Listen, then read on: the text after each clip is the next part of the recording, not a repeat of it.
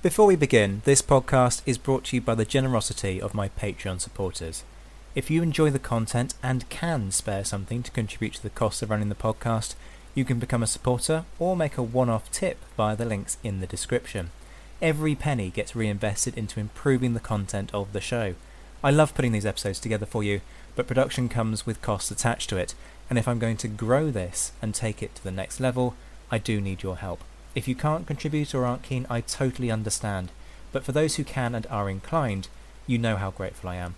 Either way, remember to drop a like and leave a review, and enjoy the show.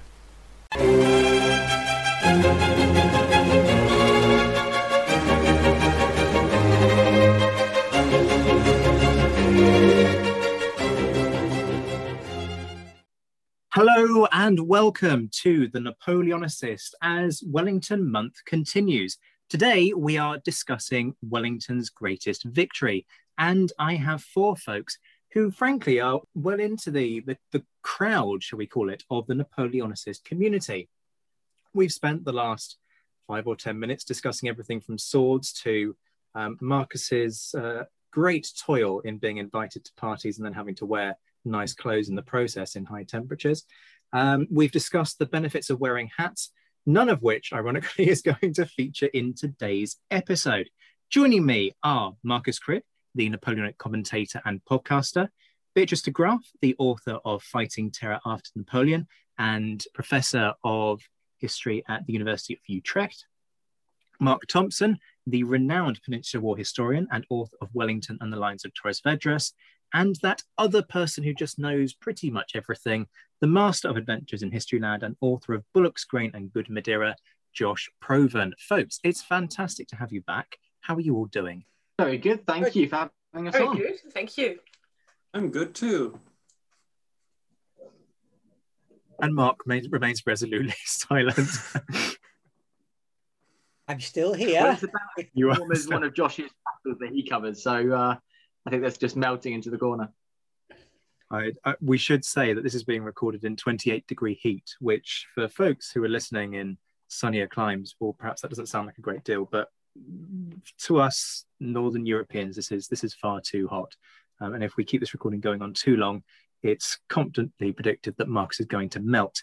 Let's just head straight into this then. The format is the same as always. Folks have 5 minutes to make their pitch, although one member of the group is sulking slightly that I didn't let anybody have Salamanca.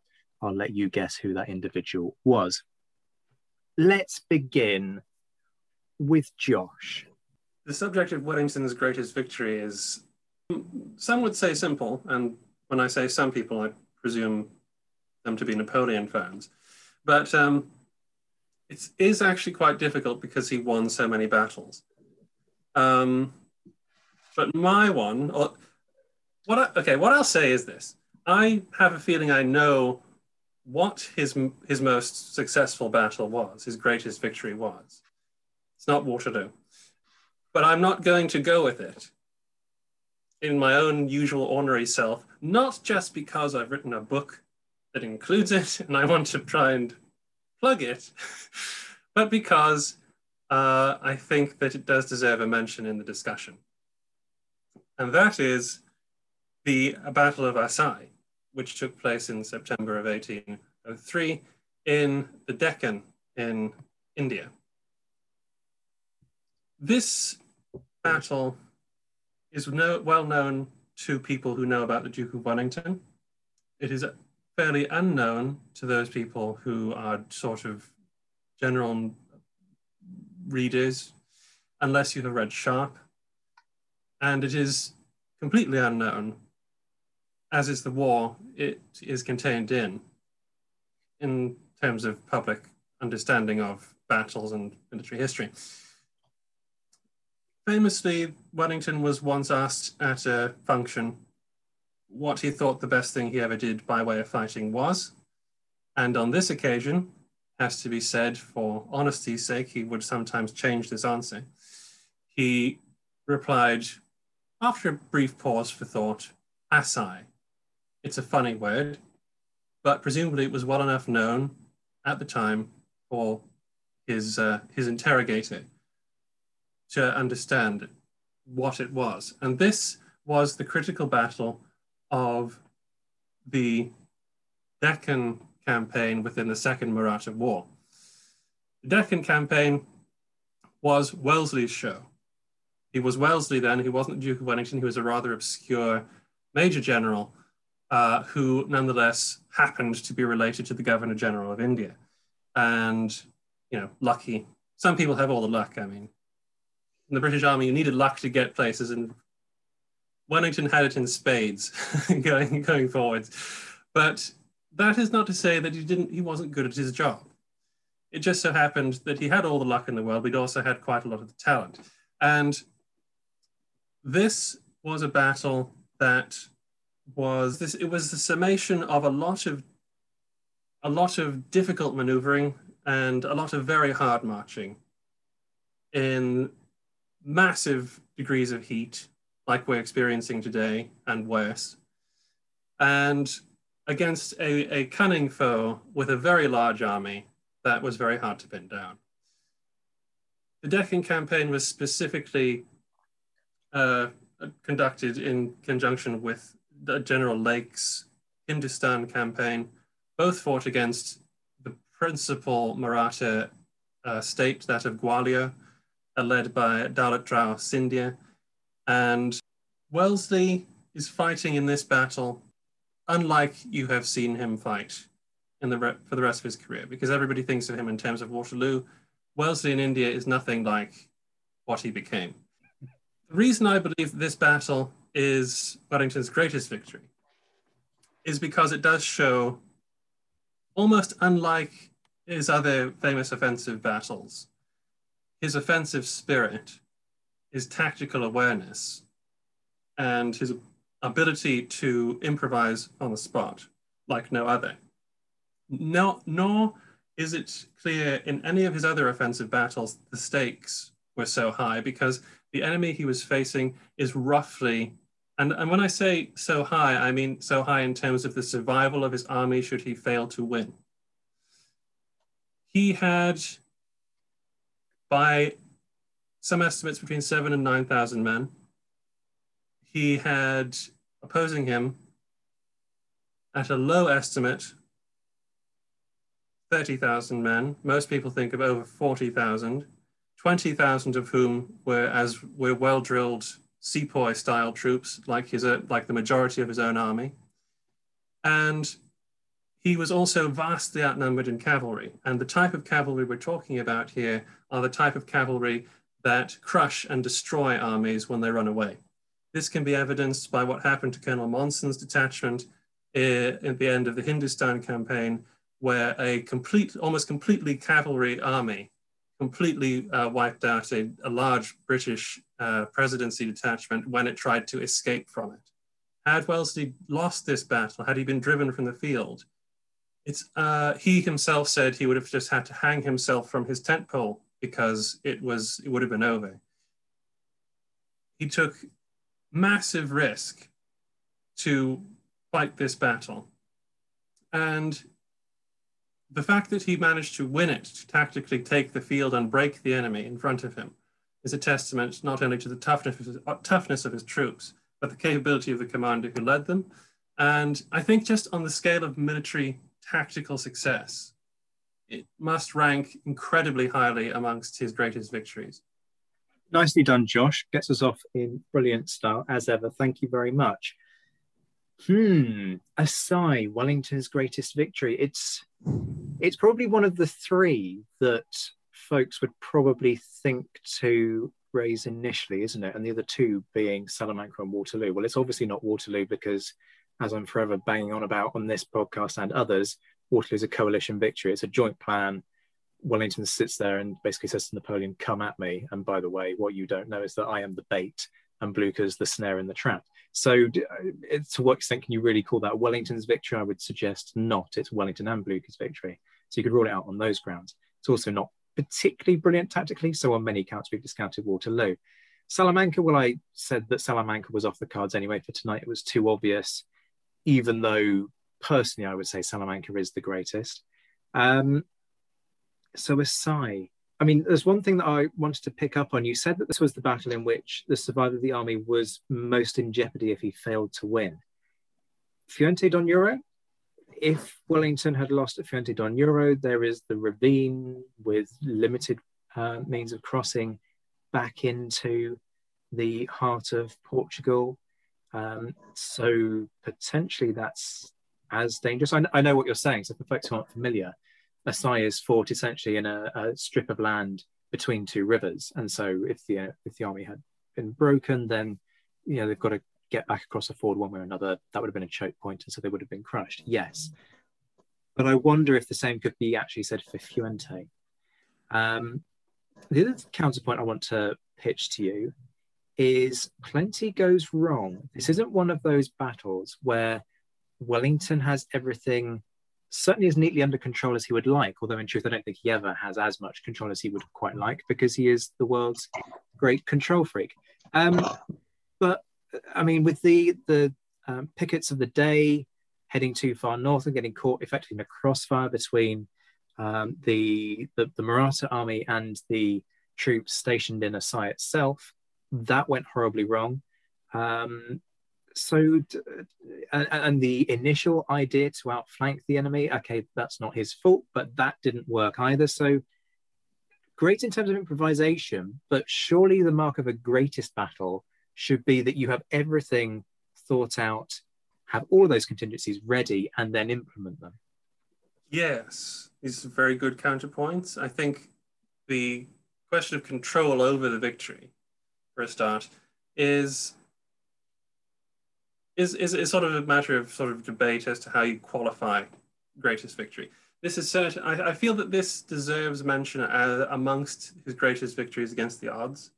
I think that although it is sort of like the sublime example to find a battle where everything went right, that is very rare. That is a very rare thing to happen. As it happens, if I was playing this to actually highlight what I believe is probably his greatest victory, I might actually say Vittoria. But because most things went right in that battle and the political ramifications were very great. But I'm arguing for Asai because everything went wrong and he still won. And leading on from that onto the question of was it as dire a situation as Fuentes? I will use the example of what General Napier said, which was essentially that he read the memorandum that Wellesley wrote about Monson's retreat. And he said that the lesson he took from that was to never retreat in the face of an Indian army. The implication being, especially at Asai, where you have rivers to cross, you have and the Marathas could easily have cut that river off, even if they could have crossed it. The implication being that armies just don't survive if you run away. And if you get broken and then run away, it's really over. His force is split, remember, at Asai. He doesn't have even the entire force with him. If the French turned his position at Fuentes, it is a dire situation, yes. But the French, as it turned out, did not follow that success with enough vigor, we'll call it, or took notice of the success they were on the verge of having. Whereas the Marathas, once they let their cavalry loose to pursue an enemy, that was all they did. And that's why armies don't really survive if you lose a battle like that on the field.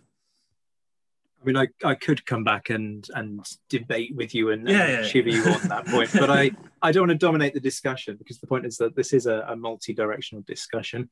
Marcus has very patiently been sitting there with a sort of hand raised, and Mark is also indicating that he has a physical hand raised. So we've got many people who want to challenge you on this, Josh. Marcus, you pitch in first. Thanks. So linking to the last point about the cavalry and chasing down, I think that really reflects on, I mean, a what if Wellington had lost, not if he was winning. One of the biggest points about even though, Wellington said it was his greatest victory and the odds on paper look stacked against him, is how many of those cavalry were really in the fight, how many were intending to be in the fight, and how many were effectively bolted onto the army looking for an opportunity to chase down rather than actually being major combatants. They were close. Some of them, I think the majority of those cavalry were closer to bandits than light cavalry. They weren't really there to intend to be part of the major battle, but rather get involved if it had all gone wrong. And they certainly weren't involved in the fighting until the main retreat. So it does slightly skew the numbers to make it look like Wellington was fighting 30 against 1 at Assaye on paper, would be when we were talking about the cavalry and the chasing down, I would say. Am I to respond to this, or?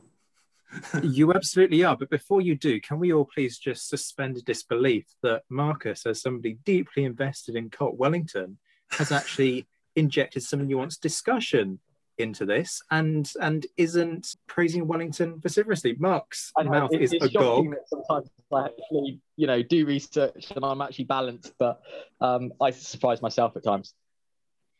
Josh, take it away. Okay, that's a very good point. The makeup of the Maratha army is not something that is relatable to a European army. It consists of many parts. First of all, what we have to understand is that Wellesley's army was, as I said, somewhere between 7,000 and 10,000 men. All right. He has far less guns than the Marathas do, and he can't use them because the Maratha guns knock his guns out of action very quickly. He cannot save them now, actually, is the point. He has to win the battle to save his guns for a start. Secondly, as I said at the beginning, even if you take every cavalryman out of the Maratha army, right, they still have 20,000 sepoy trained infantry at least. Maybe that's like a sort of overestimation, but the intelligence that was provided at the time suggested between 15 to 20,000 infantry that were a match usually for the East India Company's sepoys and proved very redoubtable during the battle itself. So even if you take away the cavalry, you're still outnumbered by very dogged opponents. Now, if you look at the cavalry, you have a squadron of regular and well-equipped cavalry attached to every Maratha brigade, and those are the ones that get involved principally in the attack on the pickets of the day. And then you have the slightly less well-equipped ones who are sort of a kind of a mobile reserve. And then you have the Pindaris, who are those bandit chaps you were talking about at the beginning. They are indeed the hangers-on type cavalry, and they were deployed out on the right flank, actually already on the other side of the Wellesley's left flank river, we'll call it. And the point is that then it's not their job to actually fight in a battle. They know that, everybody knows that. And it's even actually said by the British people, the British Army officials that know, actually tell Wellesley, don't worry about the cavalry too much, because you'll ride over them if you come at them. But watch out for their guns and infantry. But what you need to also remember with that is that if the army is broken by the regular Maratha infantry and their regular cavalry and their really, really powerful battery of guns, and people said at the battle they had never seen a cannonade like this in India, and in the following battle at Argam, as soon as the Maratha guns opened fire, units actually broke because they were expecting a cannonade like at Assaye, and Wellesley had to rally them. But that is the point. If they had broken the army, then those voracious cavalry would have, I think, eaten them alive, because they just have to chase people. Mark, let me bring you in. Josh, thank you for your presentation. That was really interesting. I'm going to have a go at Zach first, just in defence of you. I'm not sure I would agree that sort of planning everything out in advance is the sign of a great general or of a greatest victory. I think flexible and adaptable to the events is maybe sort of another way of putting it. You know, there is the very famous sort of comment on war that, you know, sort of plans never sort of survive first contact with the enemy. So I'm not sure I'm with you on that one. But Mark, yours is all based on thinking ahead. So surely that's going to undermine your argument. I'm just deliberately being awkward here. But yeah, you're absolutely right, actually. And I'm deliberately poking Josh, but yes, flexibility is obvious. Yeah, again, just the coalition thing. Even most of Wellington's battles were fought with the coalition troops, even in the peninsula.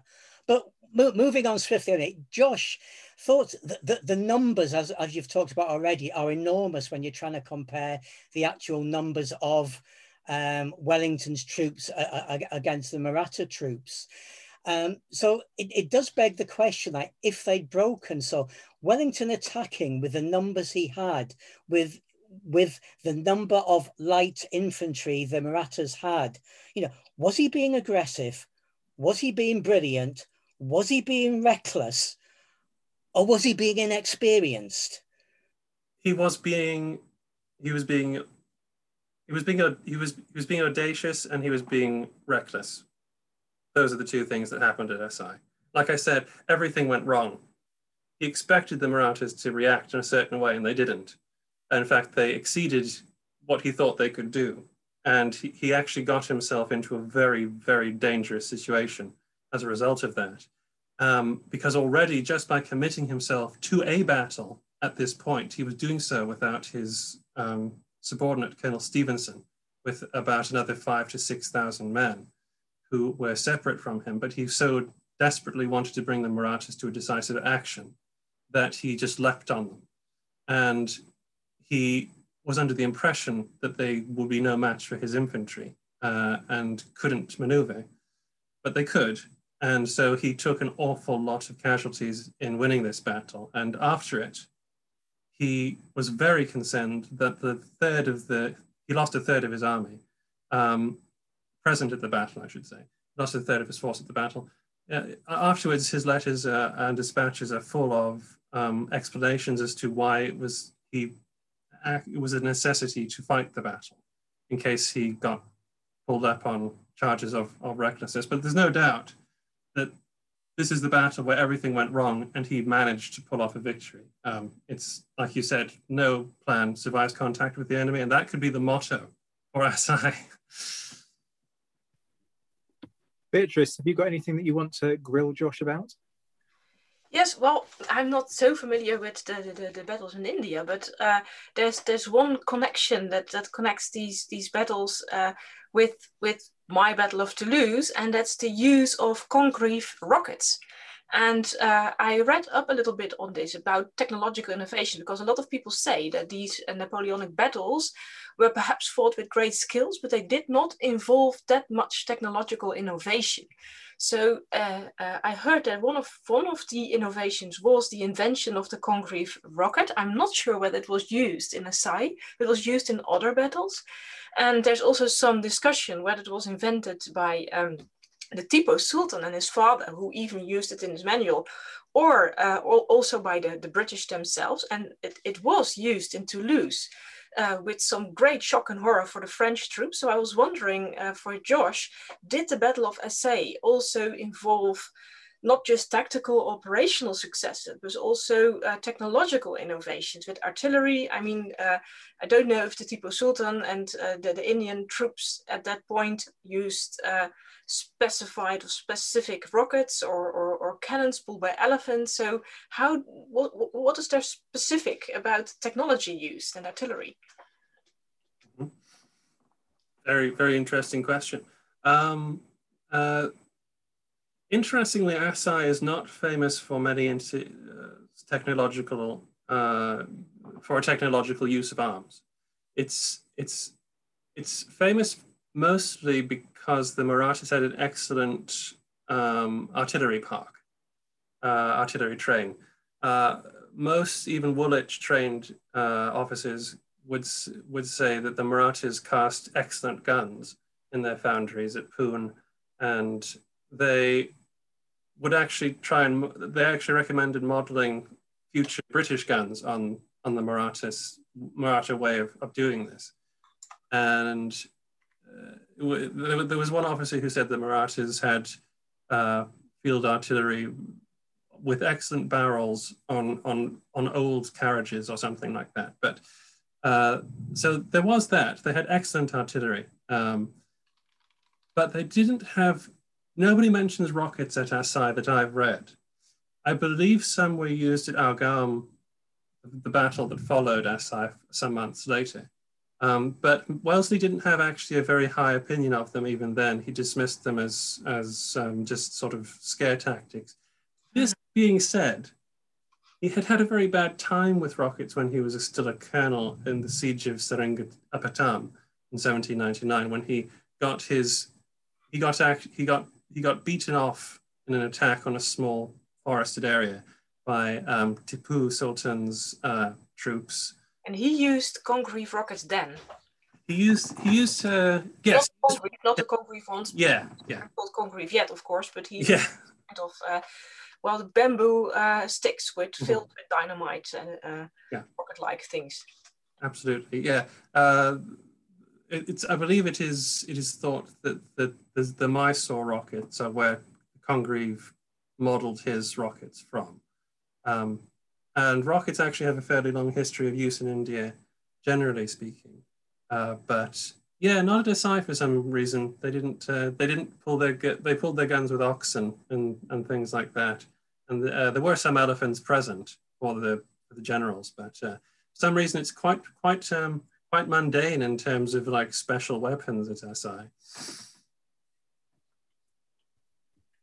Josh, thank you very much for that. Case for Assai duly made. Let's go now we're going to go to the latest battle of the sequence that we're looking at tonight, and that is Beatrice championing Toulouse. Oh, whoa, yes, thank you. Well, obviously I'm not going to make the case that this is the greatest victory Wellington ever won. In fact, there was some hassle whether it was a victory at all, and it's alleged that General Beresford said, well, we can't have it, just name it a victory.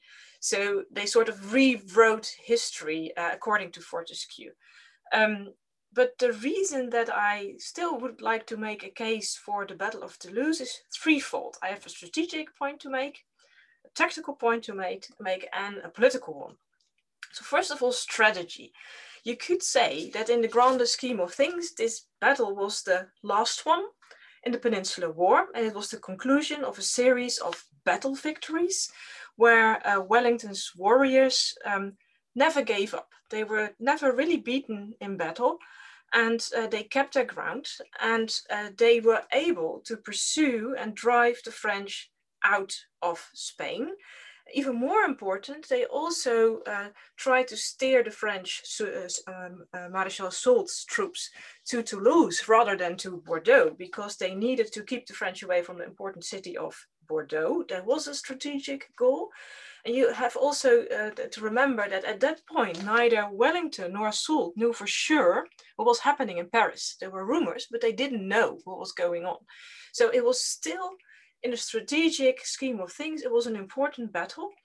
And Wellington succeeded in driving the French away from Bordeaux and retrieved Bordeaux without much effort. And then there was also the strategic goal of keeping Soult's army to join forces with Suchet, keeping them, took them to bay. And we could argue that that did not really succeed, but you could also say that the armistice came right in time. So we never know for sure. But strategically, this first element of driving them out of Spain after the Battle of Orthez, and then keeping them away from Bordeaux, and then locking them first of all in the city, was a kind of a strategic goal in the southeast, where it was still very important what was going on. It was still a major theater of war. That's the strategic part. That also brings me to the tactical part. You could also argue that perhaps the greatest victories are not the ones where everything goes smoothly and you have lots of luck. But this is a battle which was fought in heavy conditions. It was raining, it was muddy, the rivers were too broad for the pontooniers. When Soult was in Toulouse, the fortifications at the height of the Calvinet Redoubt was too strong to take straight on. So the performance and the endurance of Wellington's troops were veterans who came out of the south, and Wellington had to restore order amongst the Spanish and Portuguese troops. There's also rumors and reports of pillaging and rape along the way, also for Marshal Soult's troops, because he sacrificed order for speed. And Wellington didn't in the end. So he managed to keep his veterans intact, and they endured and they fought this battle. And there were heavy casualties. It was one of the most bloodiest battles in the series, 8,000 wounded and killed. So you could say that tactically, perhaps it was, again, they did not achieve all the war aims, but it was quite an effort to keep fighting, to keep Soult there. And then in the end, they did cross the rivers and they did reach the city. But as you all know, Soult decided not to fight back, and the battle took place at the 10th of April after a series of preparatory efforts.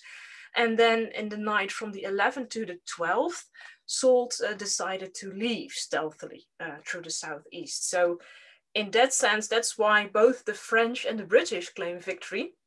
If you look at the various Wikipedia sites, it's quite funny. The Germans say the French won, the French said they won, of course. The British said, they're quite nuanced. They said, well, we sort of won, but okay, the French may think that they won as well. It depends very much, again, on how you reckon, how you measure success. So tactically, still amongst all these how do you say, negative adversarial effects, they managed to pull through, and they managed to keep their forces intact and make the moves. My last point is perhaps even more important. That's my political point.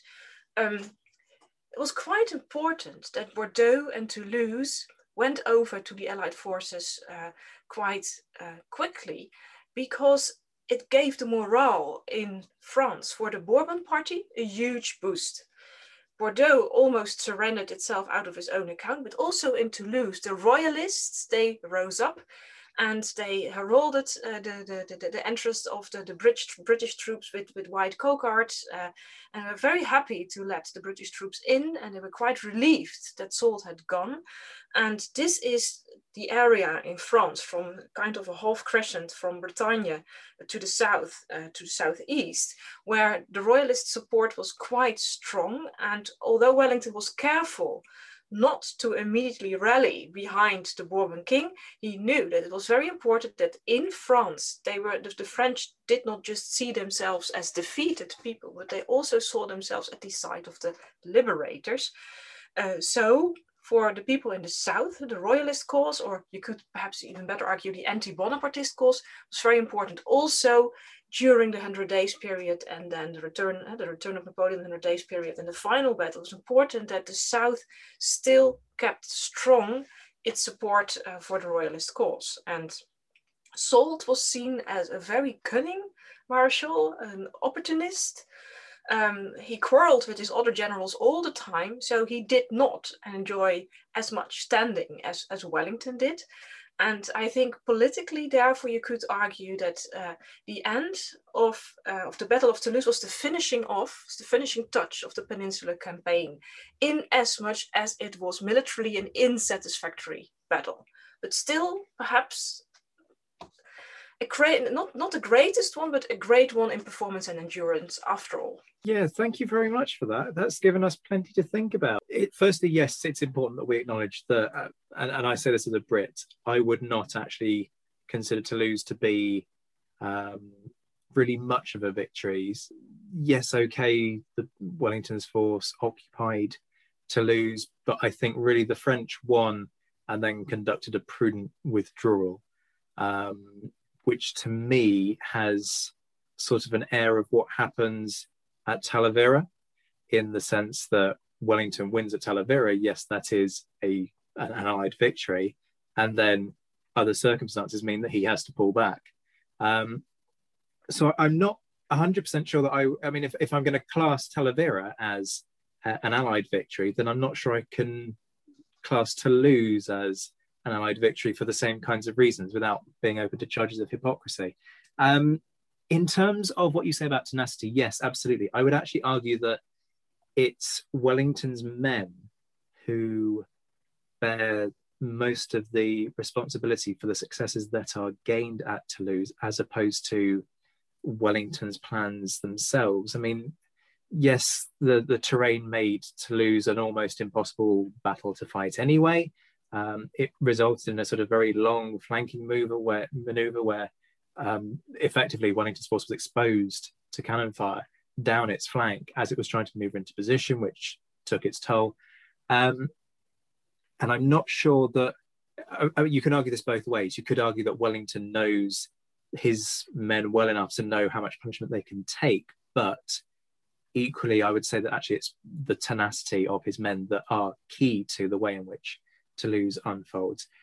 And the last counterpoint I would offer is in relation to what you said about politically. You are absolutely right about Wellington being deliberately and very intelligently politically astute and very cautious, and making sure that the French weren't oppressed by the Anglo-Portuguese and Spanish forces that went into the south of France. And in fact, he sent home a whole, whole division, I think, of Spanish forces, a huge number of men, that because he couldn't trust them, he issued explicit orders saying, you will not plunder. And the Spaniards, for some potentially quite obvious reasons, were out for revenge, given what had happened to their country.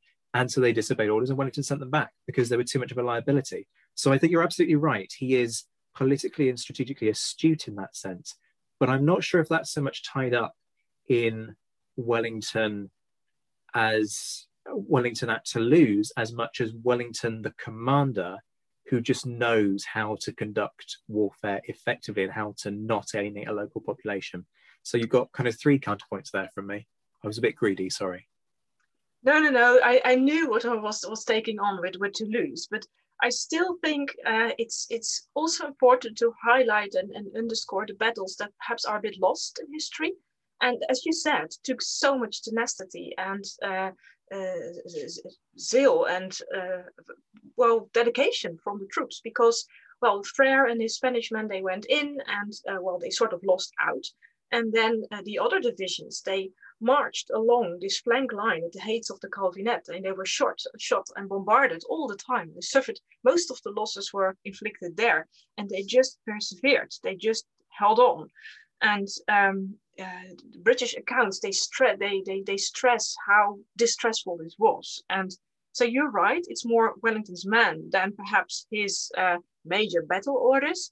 But still, he made sure that he had his men trained in this fashion, that he lined up his best generals, and he allowed them also the command and the control of Wellington's army, also amongst his generals, was really very good, as opposed to Soult, who could not really rely on giving orders. And we know this from Waterloo. So I don't have any evidence from Toulouse, but it's said that Soult was a terrible administrator. He couldn't really write well, and it's partly due to his illegible handwriting or word mess that Grouchy didn't understand his orders and at Waterloo. So you could argue that Soult did not score in this department where Wellington did. Again, I'm not making the case that Toulouse is a victory, but I think that what was achieved by the British troops also, and what they didn't do, the pillaging, the plundering, it was kept at bay. There was also room for the royalists to celebrate, so it was politically and strategically an asset, not a crown, but a finisher for the Peninsular War series. So I do take your points, I accept them, but in the larger scheme of things, I think Toulouse is within the conditions that were set, and that Wellington could not much alter. There were so many mistakes and mishaps, and still it was a close call, but it was politically and strategically an astute battle that was being waged. I will deliberately resist the temptation to start talking about pillage and plunder and looting, because people have heard far too much about that from me already. Mark, what would you like to offer in counterpoint to Beatrice? Yes, thank you, Beatrice. I think, I would probably agree with you before I disagree with you in saying I think the political part of this was probably the most important. I think Wellington knew there needed to be a visible presence in southern France in invading the country. And this was all about booking their seat at the Congress of Vienna. Obviously not known at the time, but this is why the British army needed to be visible. So I would probably agree with you that political was probably much more important.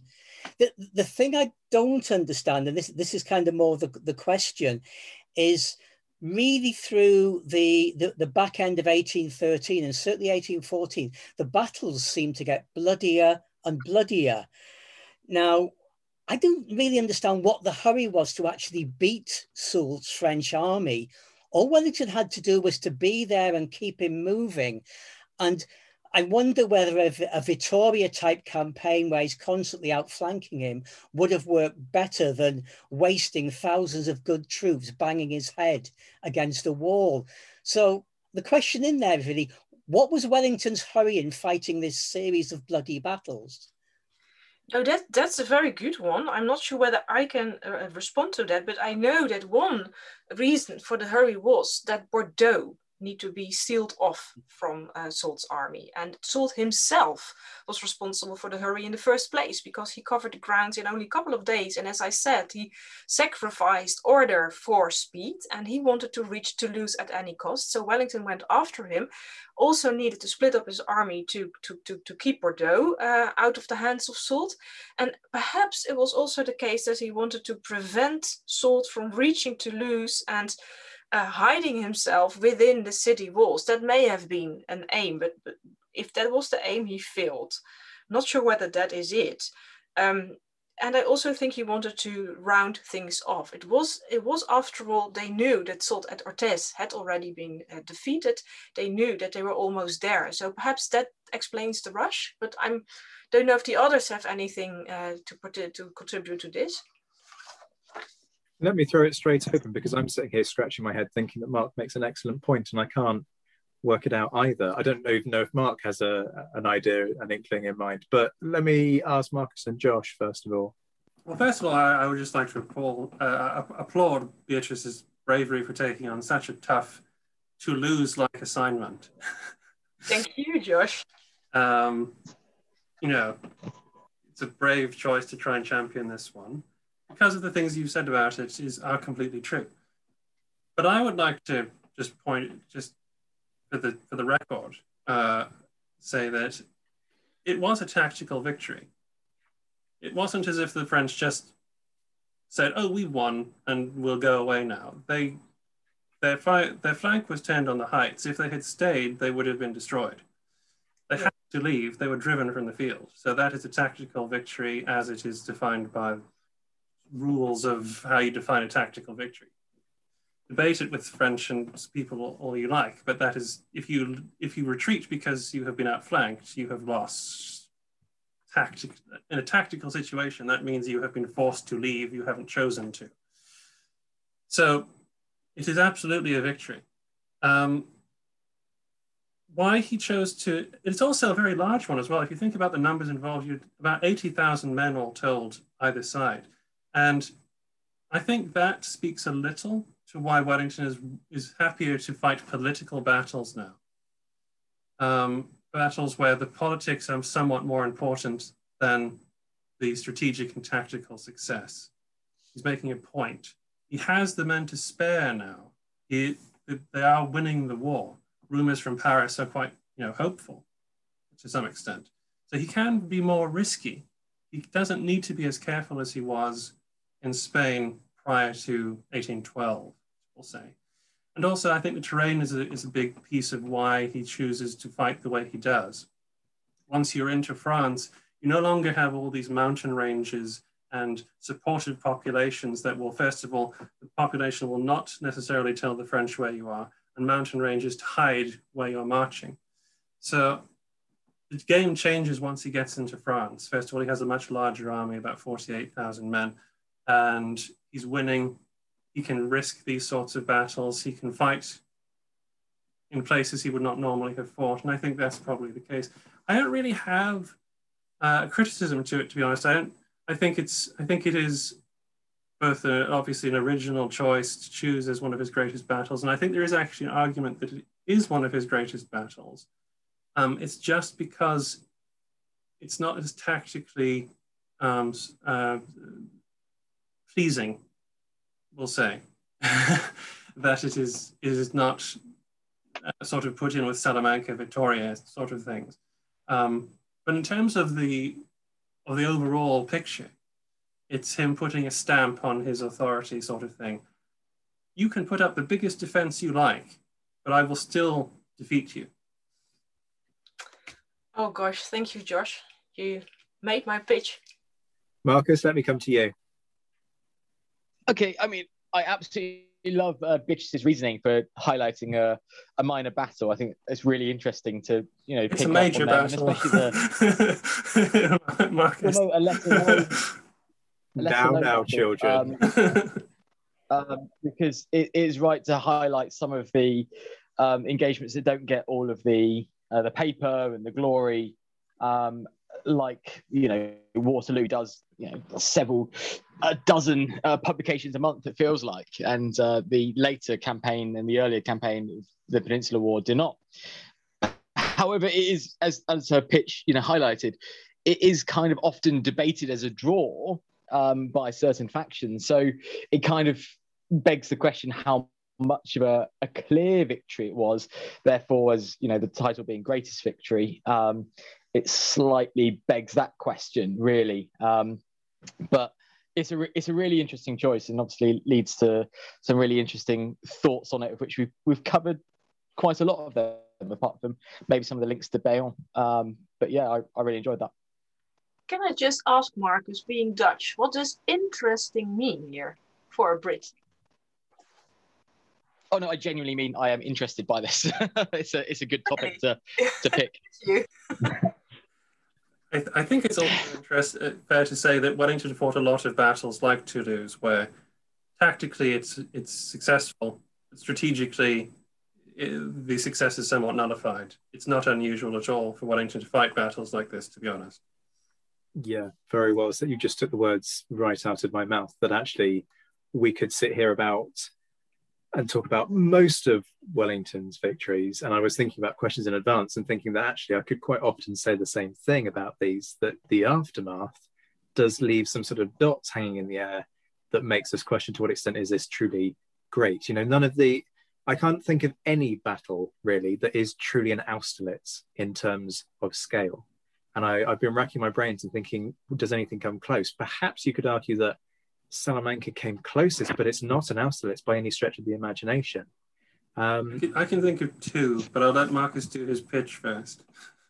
Okay, fair enough. I don't think they approached the scale of Austerlitz, of course, but in the ballpark. No, but then the scale of the Peninsular War was very different.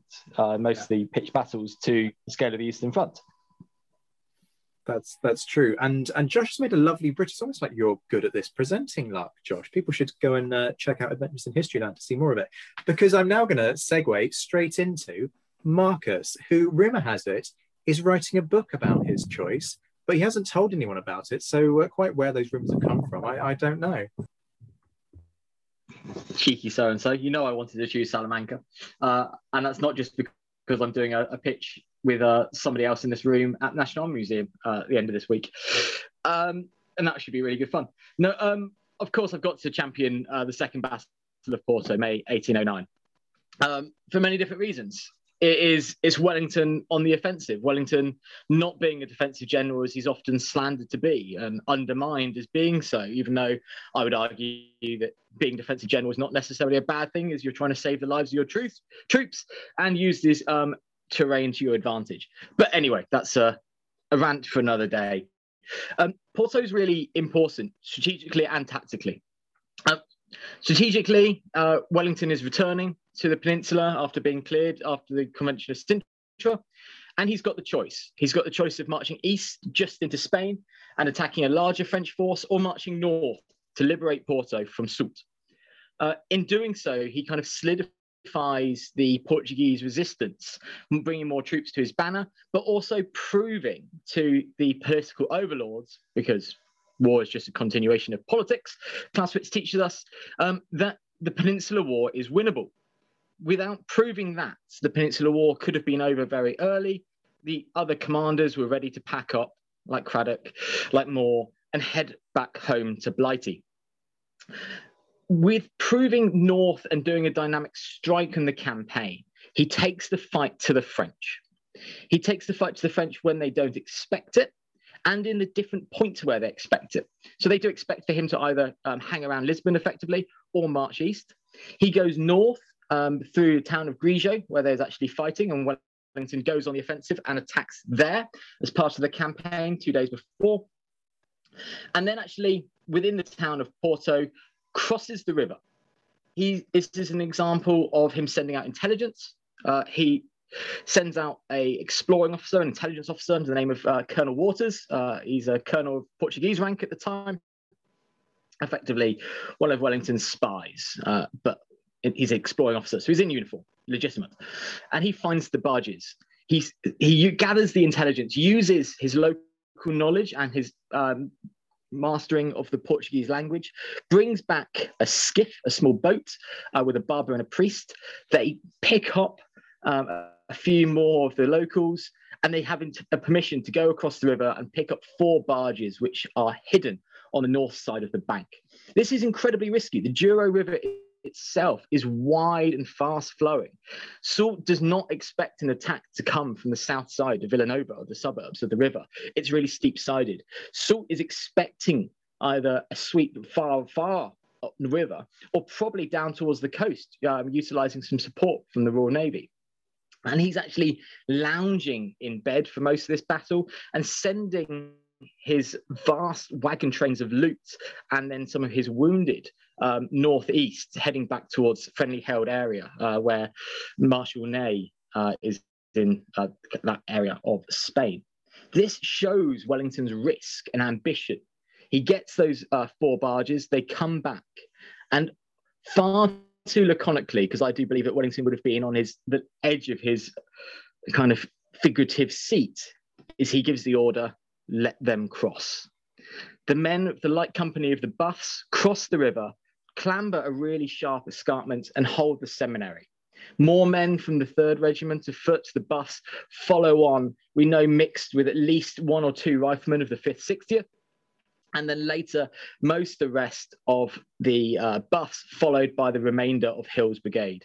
During this time, the French slowly realize what's going on. We think in the confusion, the Buffs on the north side of the river are mistaken for Swiss troops in French service who mostly wore red.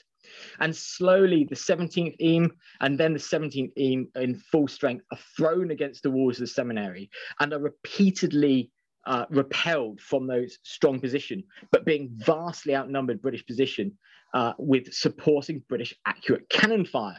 The first shot fired was a British howitzer that overshot onto onto a French position and wiped out the French guns. All of the crew either killed or wounded in its first opening shot of a shrapnel shell. Without going into the details, the waves of the attack, the attack and the cross is made. British are able to find more barges. The Portuguese, so hated are the French in the town, the Portuguese have hidden barges in every nook and cranny they can and bring them out and give them to the British, starting with the Guards Brigade in the centre of the town. And it kind of, Porto to me really highlights the Peninsular War. The French are so hated in this town because of the looting, the rape, the murder that has taken place after the first Battle of Porto. And this really is an Anglo-Portuguese army that is coming to liberate the town from the oppressor. They are coming there to try to stop these horrendous atrocities. And they do it with very little bloodshed. The waves of the attacks, against a strong wall, managed to lower the loss of life. Very quickly, Soult's army is in full retreat. Wellington presses on. They rarely get too close because the weather then turns against them.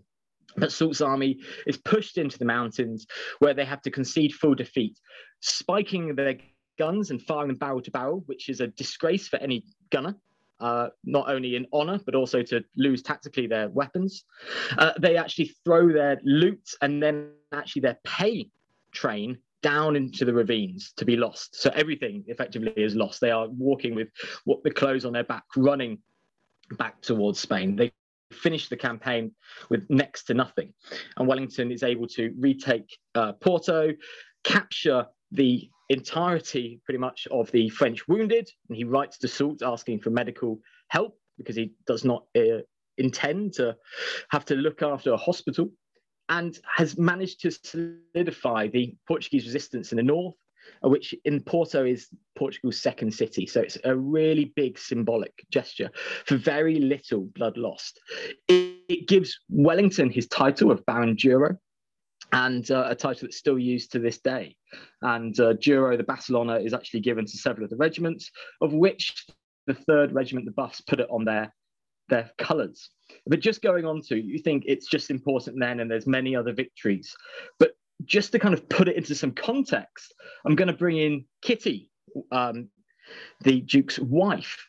And in 1813, she wrote to Lady Hood, commenting on the different titles she had held as Wellington was promoted throughout the peerage. And she wrote, "My little boy's title is now Baron Juro. They wanted to change his title and raise his rank, but I roared and screamed.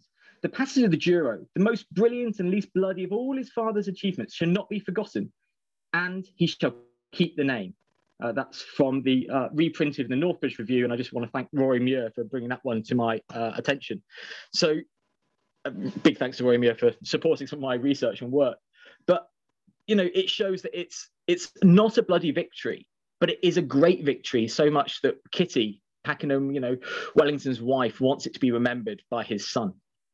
I'm resisting the temptation to applaud because, much though I do like to bash you on occasion, Marcus, that was well done.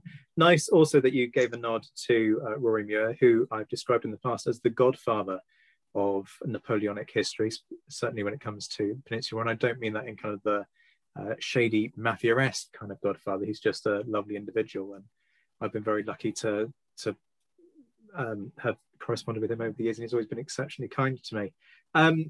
Back to the business of Porto, though. Yes, this is a good one. But there are a few things that I'd pick you up on. Firstly, you argued that Porto is the battle that proves the Peninsular War is winnable. I would suggest that the sense that the Peninsular War is winnable is a nagging concern that persists for a very long time, possibly as late as Salamanca. Certainly it's not until Salamanca that really Wellington's critics are particularly silenced, and their comments switch from attacking Wellington to attacking the government for not having supported Wellington enough. The point at which strategically the Peninsular War seems viable, I would argue, is in the wake of the success of the Torres Vedras campaign, whereby it's proven, and Mark is gleefully clapping his hands at that comment, whereby it's proven that Moore was actually incorrect. Portugal can be defended, even if it is only a very small slither of Portugal just north of Lisbon. And to what extent does that really count is something that I will fire at Mark in due course. So I'd put that to you in terms of Porto proves that Peninsula War is winnable. Another point I would make. Yes, I probably should say that actually, yes, it proves, I think, as well as Torres Vedras, but before that, the year before, that actually Portugal is winnable. Holding Portugal is achievable rather than the whole of Spain, rather than the Peninsular War. But by defending Portugal, its mountains, its passes, that could be a Peninsular victory, maybe not as we know it. Wellington is more ambitious, I would argue better, than that, and was able to liberate Spain as well. However, Porto proves that he could liberate Portugal, and he does that in a stroke, in a single day, and sends the French packing. And that has huge ramifications for the Portuguese, who, let's face it, Portuguese were the reason that we were there. They were the allies that we had gone to help. I'm not sure if I'll let you have that, because 1807, the French invade Portugal, and it's not until August 1808, when you have the Dos de Mayo uprising, that British troops are landing, initially intended for Spain. Wellington makes contact with the junta at Galicia and is told by the junta, actually, we don't want you, we don't need you, go away. And then they head south and land, and subsequently get Relitha and Vimero. So I'm not sure I'll let you have that one. Other points that I want to make, because I'm aware that other people want to come in. And these are two small things. One, there's no contingency. If Soult had got his act together, then, you know, potentially things could have been quite sticky. And Wellington's got part of his force on the other side of the river with limited means of support. Yes, okay, you mentioned artillery support, and that's fair, but little else in the way of support.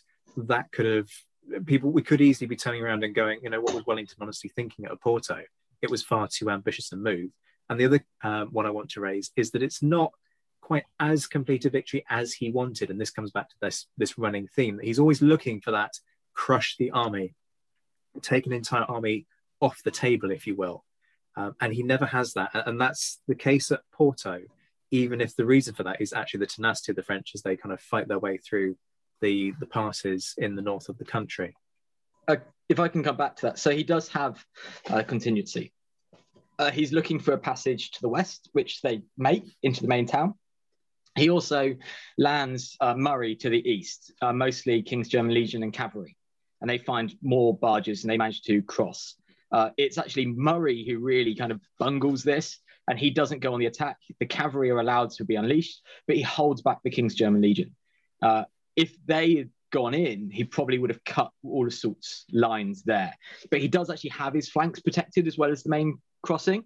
So I would say he's probably got enough contingency, and he's certainly got the forces to continue that passage if there are more barges. He doesn't crush Soult. I would strongly, agree with that. However, the French army that managed to limp back to Spain is limping back. They've lost all their cannon. They've lost a considerable number of men. And they have actually suffered a huge retreat, especially on morale, that they have lost so much with the loots, their pay, and their honor across that mountains, as well as the hardship of crossing the mountains whilst being attacked by Portuguese guerrillas. They're having to fight across subsequent bridges, which are very well defended by Portuguese militia, the Ordenancia. I would say they're not crushed, but damn, they took a battering. Some nice counterpoints there. Yeah, fair enough. Okay, Beatrice, I know you want to come back on Marcus on this. Yes, yeah, I'm not really arguing with Marcus here, but I again want to underscore this point to what extent a battle is hung in the balance, and to how easy it's tilted to the one or the other side in historiography. Because if it seems to me here that the major pivot of this battle was Soult laying in bed. If he went out on time, who knows? So it's just this Maréchal again. Did he lay in bed alone? I mean, what was he doing there? And this is one of the pivots in this whole battle, because again, as you already said, Zach, before, again, Wellington was not able to crush Soult's army, and he could go on for the coming years to follow, and sort of the same as in Toulouse. There's one thing though that hasn't been mentioned, and that I think is important with all those battles on the European continent. It's getting access and consolidate your hold on harbors, on port cities, because getting the troops to Porto, having a harbor city, a port city in the north of the country, was of major importance. It was strategic importance. It was also important with the battles being waged at Ostende, Oudenaarde, the port cities up north. So for the British, this was always a major point to secure access to the seas. And with Porto, they had that. So I think Porto is of great strategic importance, as was Bordeaux just before Toulouse. So this is something that also not just focusing on the city alone, but it's important to zoom into. There are some sources that say he watched the crossing from a rooftop, from a tower constructed on a rooftop, and he mistook it for the Swiss himself. But most sources come down to the fact he was in bed, lounging around and waiting for breakfast. In fact, some of the British officers actually ate that breakfast, and there are accounts of British soldiers finding other French meals and saying they're not going to have it in case they were poisoned because they were left in such hurry, which I particularly enjoy. So they gave up a good meal because they were so worried the French had abandon it with poison, but actually they just left so quickly, it seems. Yes, so if he'd been awake, certainly he does seem to be awake, and then just really laconic to the intelligence picture that's being gathered up. And he's meant to have dismissed the first reports of red coats as being Swiss personally. Certainly his commanders jump into action with the 17th theme and then the 70th theme. So yeah, Soult is a really interesting character. His actions change quite a lot. I wish there was more about him in the domain, and certainly his memoirs aren't available and in full, and some of them haven't been translated, which is a shame. If I may, there's one line, but I can't find my quotation on that. I think I have it from Rory Muir's website, and it's Wellington saying something on Soult, and it seems that he made this comment that Soult was very apt in preparing towards battle, and as soon as the battle started, Soult lost his oversight. So this should be a comment somewhere. Yes, and Soult prepared for an attack to the west here. So I mean, to me, this is why Porto was such a great victory. Is Soult was preparing for an attack to the west, and Wellington undermines that by coming slightly to the east and coming on a river crossing where no one expected it. I mean, an amphibious crossing is ambitious, risky, and I think that and unusual. And I think that's what makes it so interesting to me. But the unusual nature of it, I think, makes it pretty great as well, because we don't see that in many other battles. Certainly not where they're using barges and not wading across a ford. Mark, let me bring you in. Okay, thank you, Marcus. Very interesting. I've got two questions, and I'll try and ramble them in a way that kind of makes sense. We've already touched on, whether Soult was in bed or not, but this is way more fundamental than whether Soult was having a snooze. The whole of Soult's army was fast asleep to allow this crossing to happen. Where were the guards on the river? Where were his generals? Where was the whole army? Yeah. So there's one question there is, what the hell was his whole army doing? Because there's no way they should have got across without being seen. The second point, and this is about the crushing of Soult, and I think we all agree he wasn't crushed as effectively as Wellington had wanted. And it hasn't kind of been mentioned, but in some ways, the thing that didn't work that allowed Soult to escape in the shattered state he was the failure of the flanking attack by Beresford, which for a lot of reasons didn't quite work, but it was Beresford's force who was supposed to cut off the retreating French. And for a number of reasons that we can't come over tonight, it didn't happen. So the question in this one is, any views on why Beresford's flanking attack didn't work?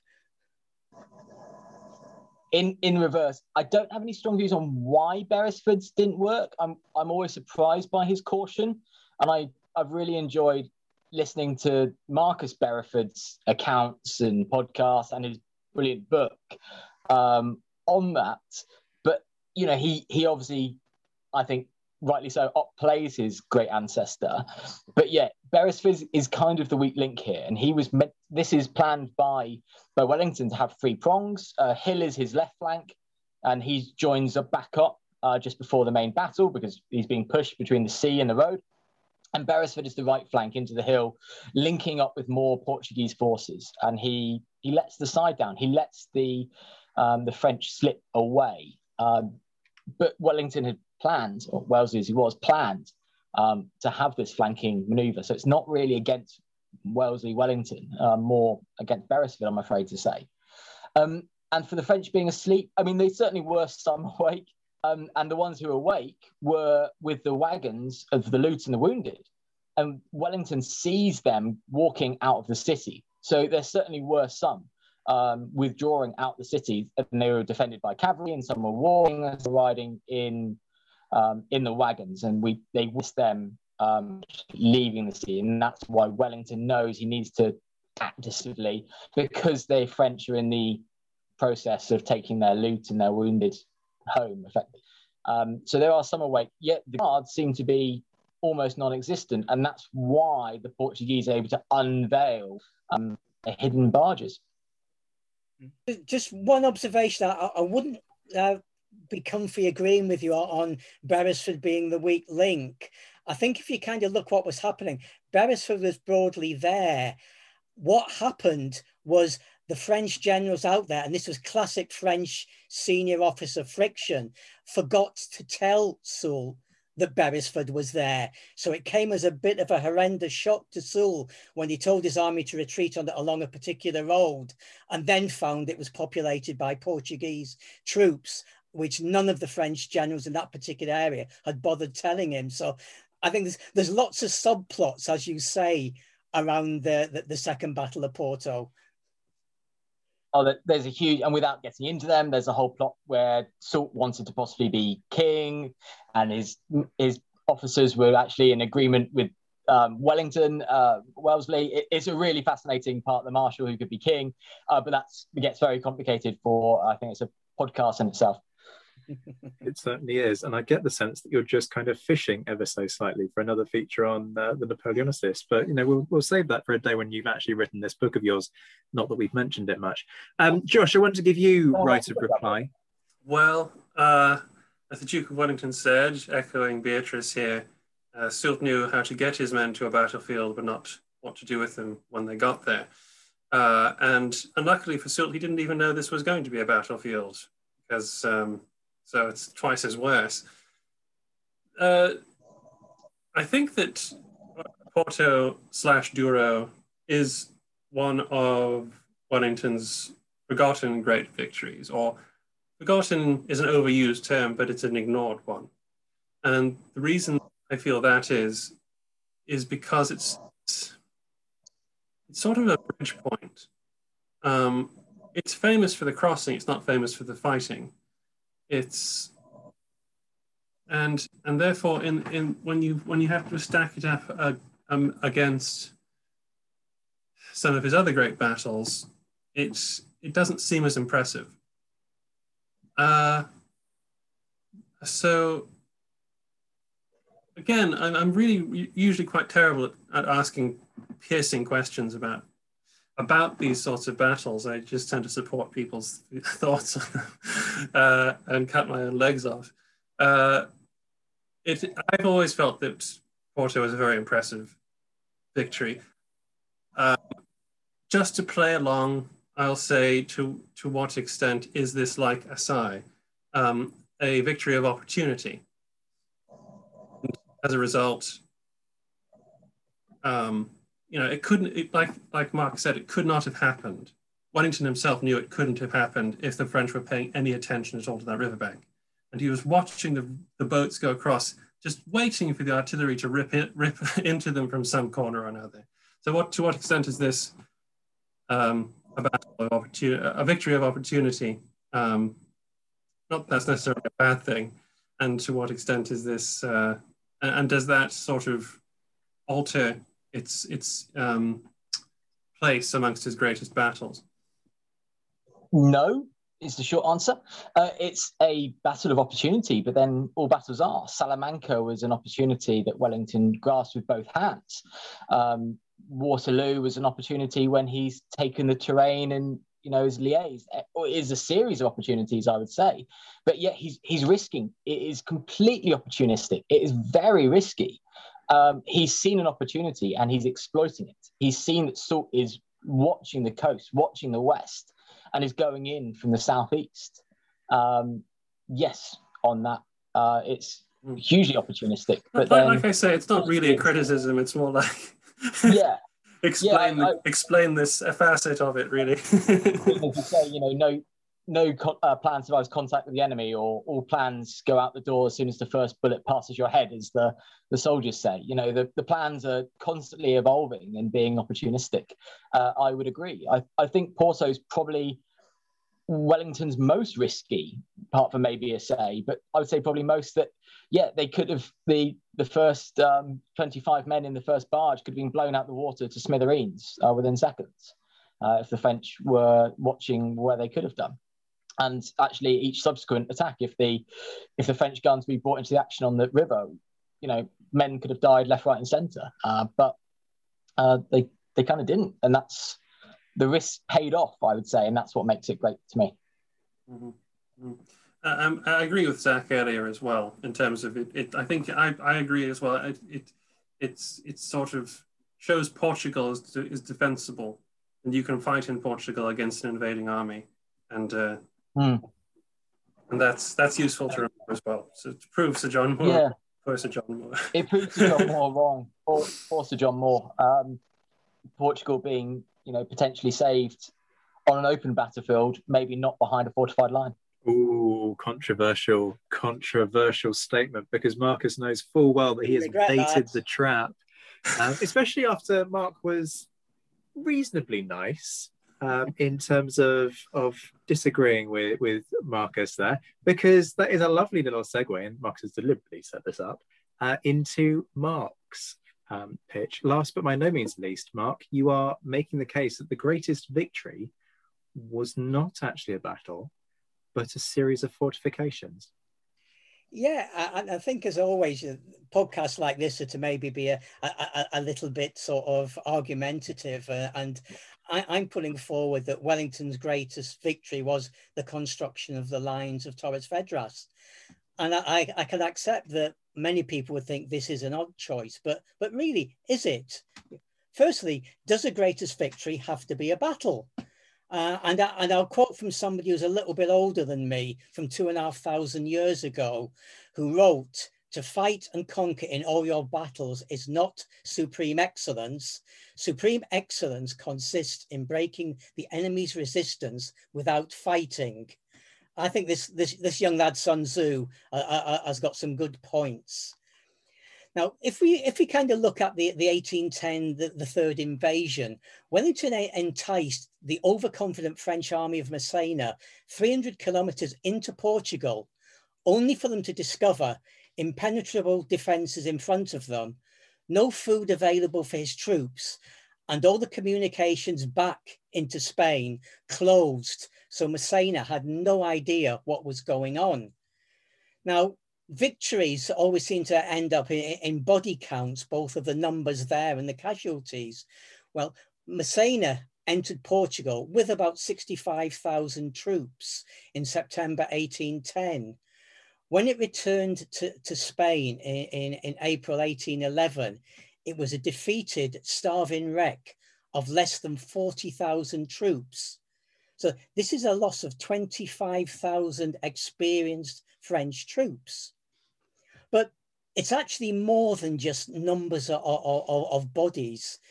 And it's certainly that number is more than the French lost in any battle in the peninsula, and certainly any British battle, Allied battle. Waterloo's probably the only one where the French suffered casualties in that sort of number. But I think it also put Massena's army out of action completely for many months. So this wasn't just about the troops. This was completely destroying a functioning force for most of 1811. And over this period we're talking about, where we've talked about Massena losing 25,000 troops, the Allied army between October 1810 and March 1811, it's not worth counting the casualties. It was people dying of colds and disease, but there was nobody dying, apart from minor numbers, in any conflict with the French. So this was a 25,000-0 win. Now, that I think is quite substantial. But the impact of the line to Torres Vedras is much wider than simply a reduction in the enemy's troops. And we've talked about this already. It enabled Wellington to maintain his presence in the Iberian Peninsula against French forces that were never less than 3 times the size of his Anglo-Portuguese army. And in many cases, the French were stronger again. I argue that Wellington knew he always had a safe place to retreat in case of difficulty. And this gave him the confidence when he wanted to be bold or aggressive or reckless and take the offensive. But the lines had another purpose apart from defending the Allied army. They also signaled the continuance of Portugal as an independent nation. And again, we've already talked about that as a point. In 1810, the Portuguese House of Braganza would have gone down in history if it wasn't for the lines of Torres Vedras. And let's bring this all together. This event, the building of these defences, was very much sticking two fingers up at Napoleon. This was the third failed French invasion of Portugal. That will not have gone down well in Paris, but I'm sure it was being watched with much greater interest in Austria, Prussia, and Russia, amongst others.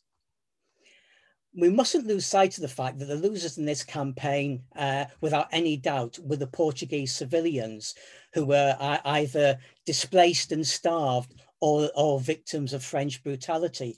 And they did die in their tens of thousands through this terrible winter. And you've got to think that this is another kind of playing with people's minds. You know, having disposed of Messina, all the other French commanders in Spain knew that if they were ordered to try the same thing again, that they would probably end up with the same fate. So this is very much playing mind games like the reverse slope, which Wellington is so popular for. You're trying to beat the enemy before they even turn up for whatever the event is. Now, the sort of achievements we're talking about here, Wellington could not have done on a battlefield, no matter how good he was as an offensive or a defensive general. One mistake on the battlefield, it's all over. So let's try and put the lines of Torres Vedras in context of why I think it is his greatest victory. If we look at Release and Vimeiro, there were small-scale victories that actually had no impact on the outcome of the 1808 campaign. Porto would actually have been better if Soult had been caught and destroyed. That error meant 10 weeks later, Soult was threatening Wellington's communications after the Battle of Talavera. Talavera was a near defeat that achieved nothing other than the loss of the Allied wounded. Busaco had no value unless he stopped the French. He didn't. Fuentes de Norte and Albuera were purely fought to defend fortresses. Salamanca was a great victory, but strategically, what did it achieve? December 1812, Wellington's back on the Portuguese border with actually a worry again that he's going to retreat to his boats at Lisbon. Victoria was a great victory, but let's be honest, by then, the French in Spain were beaten. It was like kicking an opponent when he's down on the ground. Pyrenees, 1813 and 14. This was political, as we talked about with Beatrice.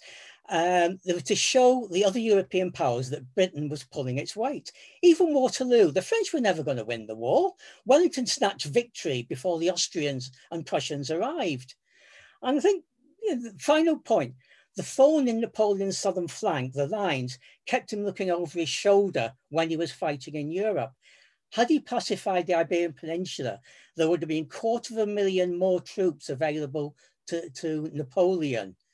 I would argue that without the lines of Torres Vedras, there probably would not have been a Salamanca, a Vittoria, a Waterloo, or even a Duke of Wellington. Thank you. Oh, well played. That's a full mic drop there, Mark. Thank you very much for that. It's a good job that we're not using video for this, because the faces that I pulled when you laid into Salamanca, the faces Marcus pulled when you laid into Porto. We could sit here and debate that in terms of Waterloo's Salamanca's aftermath. But the reason I like this one is that it's such a clever choice. And you make such a compelling case of why it is such an intelligent choice, because you're absolutely right. Having that secure base to fall back on if the worst were to happen was absolutely crucial. There's no question of that. And yes, you can argue that once he's taken Ciudad Rodrigo and Badajoz, actually he's got a forward line to that secure base. He's got somewhere to fall back on, and he's got 4 fortresses to shield him. And then if they were to fall, then he's got somewhere. So in effect, perhaps you could argue that once those fortresses are taken, the lines become superfluous. But what I was surprised that you didn't emphasize in the course of this was the clandestine way in which they were built. The French have no clue what's going on north of Lisbon. They have an inkling that Wellington's building some forts, but then Massena turns up and sort of goes, well, why didn't I hear anything about this? And they go, well, we didn't hear anything. And he goes, the hills. Wellington didn't build the hills, but it's just an incredible series of fortifications. For more on the lines of Torres Vedras, folks, go and listen to a podcast I did with Mark a few months back on the lines of Torres read my Vedras. book, which should be out in a few weeks. Or, importantly, buy the book. Okay, this is important. Go and buy the book, available from hellion.co.uk for pre-order now. Don't go and get it from Amazon with the best one in the world to Jeff Bezos, because little companies like Hellion need the custom far more than Amazon do. So go and order it from Hellion. And also, planet these days. Exactly. His head's in the clouds, isn't it? Yeah, so go buy the book. We've plugged your book, which is good and important. And equally, whilst we're doing book plugging, go and buy Beatrice's book, Fighting Terror After Napoleon, and go and buy Josh's book, Bullocks, Grain and Good Madeira. Don't buy Marcus's book because it's not out yet. Spirit and the Sword is quite good too. No, I've heard that's rubbish. Back to Torres Vedras, though. One thing, and people have started mentioning this in the chat, and I'm sorry, I've already written it down on paper as this was being mentioned, is the civilian cost. And the reason that I want to raise it is because I've had some interesting conversations with a few folks online who talk about the civilian cost, which is significant, and I'm really glad that you raised it. But they use it to try and cast Wellington as this evil individual who cruelly and willfully inflicted pain and suffering upon the Portuguese population just so that he could beat the French. You spent a lot of time researching this, so as an expert, I would like your take on those kinds of arguments. Yeah, I think it's a bit of a difficult argument to use it in a military situation, because if I can put it into a different context of a battle, is that, you know, the French army, when they lost, well, no, your army lost 10,000 troops of this battle because they choose to fight. Had they just all run away or surrendered at the start of the battle, then there wouldn't have been any casualties. So all the casualties are your fault. It really is turning an argument on its head. And even if you can accept that Wellington knew, which he did, there was going to be some hardship on the Portuguese civilians, it was the French who were robbing and murdering them, not the British, brackets, with some exceptions, minor. Can I just go back to the first point you made as well and just pick it up while I'm here? The secrecy thing is really interesting because it wasn't a secret. Now, I think there's two aspects to this. I think the first is straight geography and early 19th century travel. These forts were spread over across the two lines, something like 60 miles, 90 kilometers. People didn't travel more than a few kilometers from where they lived. So most people wouldn't actually get a feel there was something substantial being built. Wellington did try to keep it out of the press. Like, I don't think he told the British government for several months that he was doing it. But Massena's argument he didn't know, I'm going to criticize him and then support him. He did know because he was told when he was in Salamanca before he actually started the invasion proper. I think what surprised him when he arrived there was the scale. Now, the defense of Massena is, if we look at Salamanca, that's the city, not the battle. Wellington made exactly the same mistake in his advance. He was warned they were fortifying the city, and he discounted in the same way as Massena, because the view at the time was, you know, permanent static fortifications can be, you know, outflanked or beaten down. And I think in both cases, they were just surprised at the scale, not that they didn't know they were there. I'm very tempted to hog more of the limelight, but I'm not going to, because I have hands being raised around the room. Beatrice, take it away. Yes, can I please surrender all my points to Mark? Because I really love his pitch, and I really think that what the case that you were making, Mark, that it was not just waging a battle, it was investing in future peace. It was investing in security. And if I may say so, I devoted a whole chapter in my book on the value of fortifications. And fortifications as such is a really exciting topic, and there's not so much written about it because you can write about it in a military fashion. But militarily speaking, you already made that point, Zach and Mark as well. Fortifications were of not much use anymore because, and Wellington himself, I have a quote of him in September 1814 to Bathurst. He says, Wellington, the operations of the Revolutionary War have tended in some degree to put strong places out of fashion. Strong places are but little useful, and at all events are not worth the expense which they cost. That's what he writes to Bathurst, but he builds the line to Torres Vedra, and then he goes on to create an even more expensive Wellington barrier from Ostende via Mainz, even further down to Italy. So why did he do it? And he makes a case for that, and it's a pledge in stone. And you said that yourself, Mark, very eloquently. It's a mark, a symbol of sovereignty.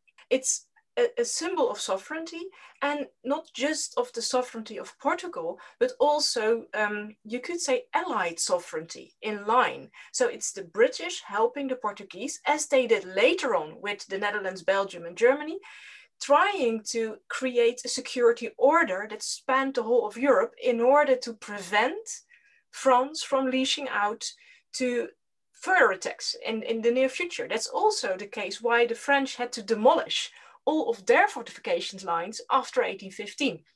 So I think there should be far more work be done on the value, the political, strategic, even the military value of the fortress. So I really love your point. Thank you.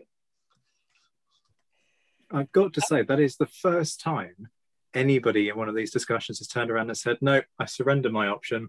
I'm gonna switch sides. I'm gonna do a Marmont and switch sides and support another cause. That's quite remarkable. It already was my side. This is true. I'm not sure I need to respond. Thank you very much for all those kind comments. It's very fascinating to find anybody else's interest in fortifications, because we are a very lonely breed of historian. But I think Wellington's comments, I think, are absolutely correct.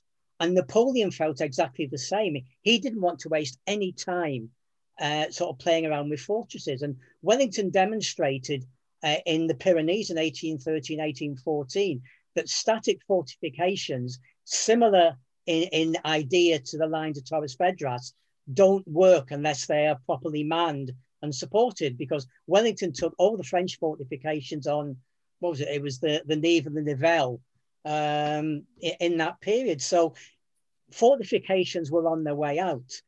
The lines of Torres Vedras were somewhat unique in that they did actually succeed. And in some ways, that sort of increases the argument for, say, this is his greatest victory.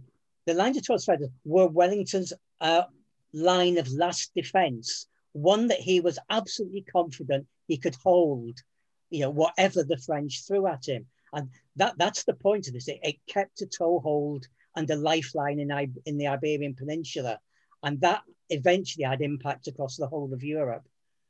But they were not the last and the biggest lines that were created. That was the Wellington Barrier itself, which also embraced the fields of Waterloo. So he continued to do so in an even larger scale afterwards. So, and I think the point that you raised just now, fortresses only serve the function if they're being manned.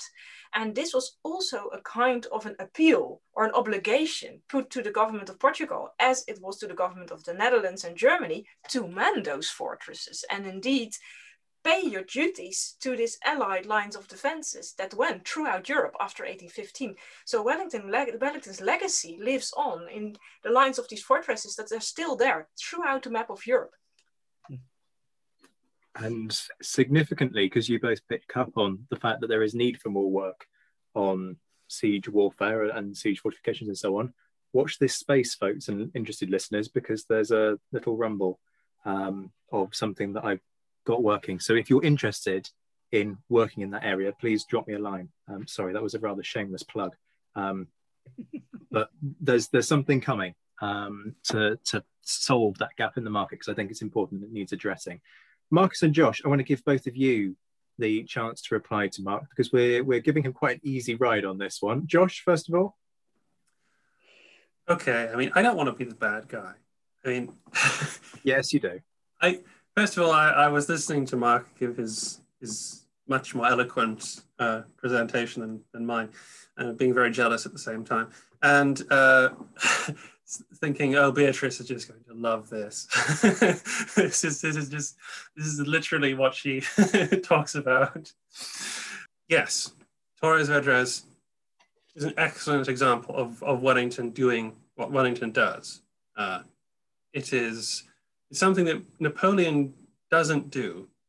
And earlier when I was talking about his greatest victories in the realm of Austerlitz, I was going to say Vittoria comes close because the French army actually had to be reorganized and reformed by Soult before it could take the field again.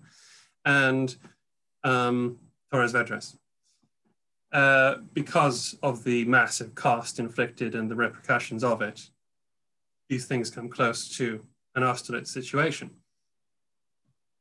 The argument for it being greater, because it's a strategic victory, undoubtedly, rather than a tactical one.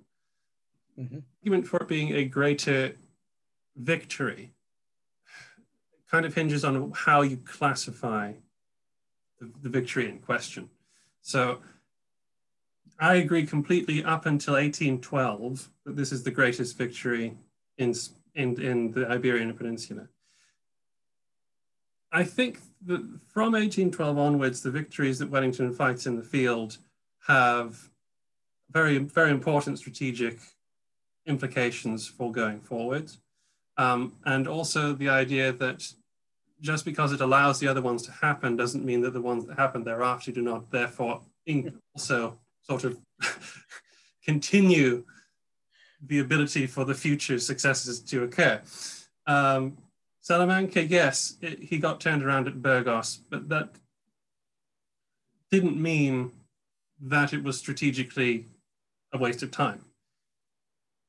Very brave of you to criticize the Vittoria campaign as not having any significant outcome, not needing to be fought, because of just the tremendous display of superiority he put over on the French leading up to that. Would it, to my mind, possibly make it a rival for Torres Vedras? And it's not necessarily that the battles in the Pyrenees didn't need to be fought. If he was going to get into France, they had to be fought. So they were in the way, and he had to do them. And so from that, see what I mean? From this point onwards, Torres Vedras becomes an equal sort of comparison, if you see what I mean. This is not to say I don't completely agree with the tremendous importance of it, but I'm supposed to be challenging this tremendous sort of obstacle to everybody else's success here. Yeah, okay. Thanks, Joss. And obviously, a lot of what I said was tongue in cheek, but yeah. I think that the point about it that we can't lose sight of is, I'm not necessarily joking when I said, if the lines of Torres Vedras weren't there, Wellington would have probably retreated to the boats, and there would not have been a Salamanca and a Vittoria. And Salamanca and Vittoria were brilliant victories. Vittoria more so, I think, because that to me shows Wellington at his best. Months-long planning in advance, well worked out, absolutely brilliantly executed. And in some ways, it was the British troops who let him down at the end by dissolving into a mob at the end of the battle. But there's a whole discipline, the sort of debate for another day. So I think the lines of Torres Vedras disappear into the background, but they did give the base from which Wellington operated. And as I did say, the end of the Salamanca campaign, he retreats from Burgos to Ciudad Rodrigo. He did not know whether he was going to continue. It's only when he realized that Soult had stopped chasing him, because who was it? Marmont in charge had actually, no, King Joseph had withdrawn most of the French troops, and Soult didn't really have enough to attack Wellington. If the French had continued, Wellington would have had to continue past Ciudad Rodrigo, probably past Coimbra, and could have ended up back in Lisbon. So we're playing what ifs, but always a dodgy game. That was the base from which he operated. Mm-hmm. Yeah, I agree with that. I just had to sort of challenge the tongue-in-cheek kind of list of why Torres Vedras was obviously tactically Asai is obviously the obvious choice. Without a doubt.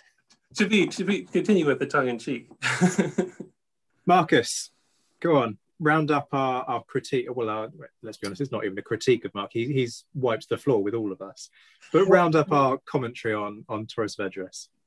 I've got to declare my interest because Mark's kindly being one of the people who's invited me onto the committee of the Friends of the Lines of Torres Vedras. So I've got to defend them as an umbrella. But, you know, within the parameters of Napoleonicist podcast, if I can attack, you know, defense and attack is the mark of a good general, right?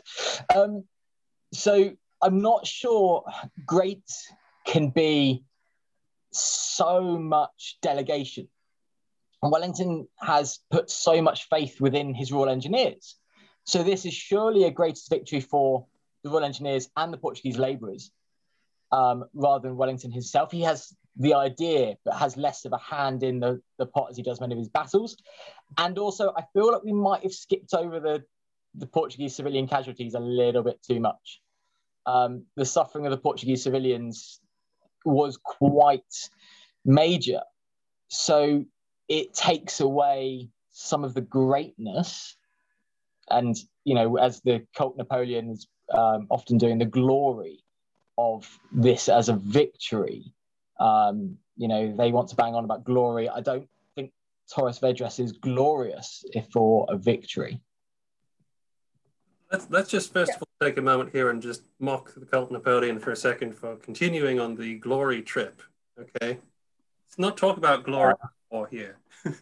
I mean, far be it for me to hold people back from mocking cult Napoleon, but surely that's the topic for an entire podcast in its own right. And by topic, I mean you could do just a whole podcast. I think I'm painting my toenails that day. Yeah, fair enough. Mark, can I just do a very quick response to Marcus? Delegation, yes, to a certain extent, but I've had the untold joy of reading all the letters that bounce forward and backwards between Wellington and his engineers and the Portuguese government, etc., etc. It was delegation Wellington style, which is delegation with a small d, where he pretty much gave every instruction. So yes, the point made, but he still had his finger on the pulse. In fact, both pulses. The Portuguese civilian casualties, yes, they were horrendous, but I think the French get a really light run through the Peninsular War because they were committing murder and atrocity in every town and city across the Iberian Peninsula through the whole period. And it barely gets a mention. You know, Wellington's sacking of fortresses, which again is a discussion for another day, none of that is very good. But it was the French who were killing the Portuguese civilians. And being a bit crude again, it was the Portuguese government's responsibility to feed the Portuguese civilians, not the British Army. Wellington tried very hard to get funds to help support the displaced Portuguese. And even at the unit level, there are letters and stories about troops sharing food with starving Portuguese civilians within the lines. So the casualties were horrendous, and we can have a debate about whose fault it was. But I'm inclined to think that Wellington shouldn't take the full blame for the fact many thousand Portuguese civilians died. And my final point on that is, had Wellington left the peninsula at that point, would the Portuguese civilians have been better off under French rule for many, many years? And my view is, no, they would not. I mean, the fundamental point is this is the third French invasion of Portugal. Why is it necessary? Because there's yet another French invasion. And we could, again, do a whole podcast on the reasons why the French are even in Portugal in the first place, which are a head scratcher in themselves. Folks, thank you all so much. Before we go, though, I want to very quickly go around the room and turn this whole discussion on its head. Wellington's greatest failure. Now, granted, we've got some faces who've dropped my suggestion here. Just very quickly, give me your first reaction. we could do a whole podcast on this, but we won't. What would you say was Wellington's greatest failure? And to just give you folks a moment to think about this, I'm going to take two. I'm going to be greedy and take two. Politically, I think it has to be the opposition to the Great Reform Bill. I think that's probably a slam dunk and obvious choice to take. Opposing democratic reform is not a good look at any moment in history after about 1789.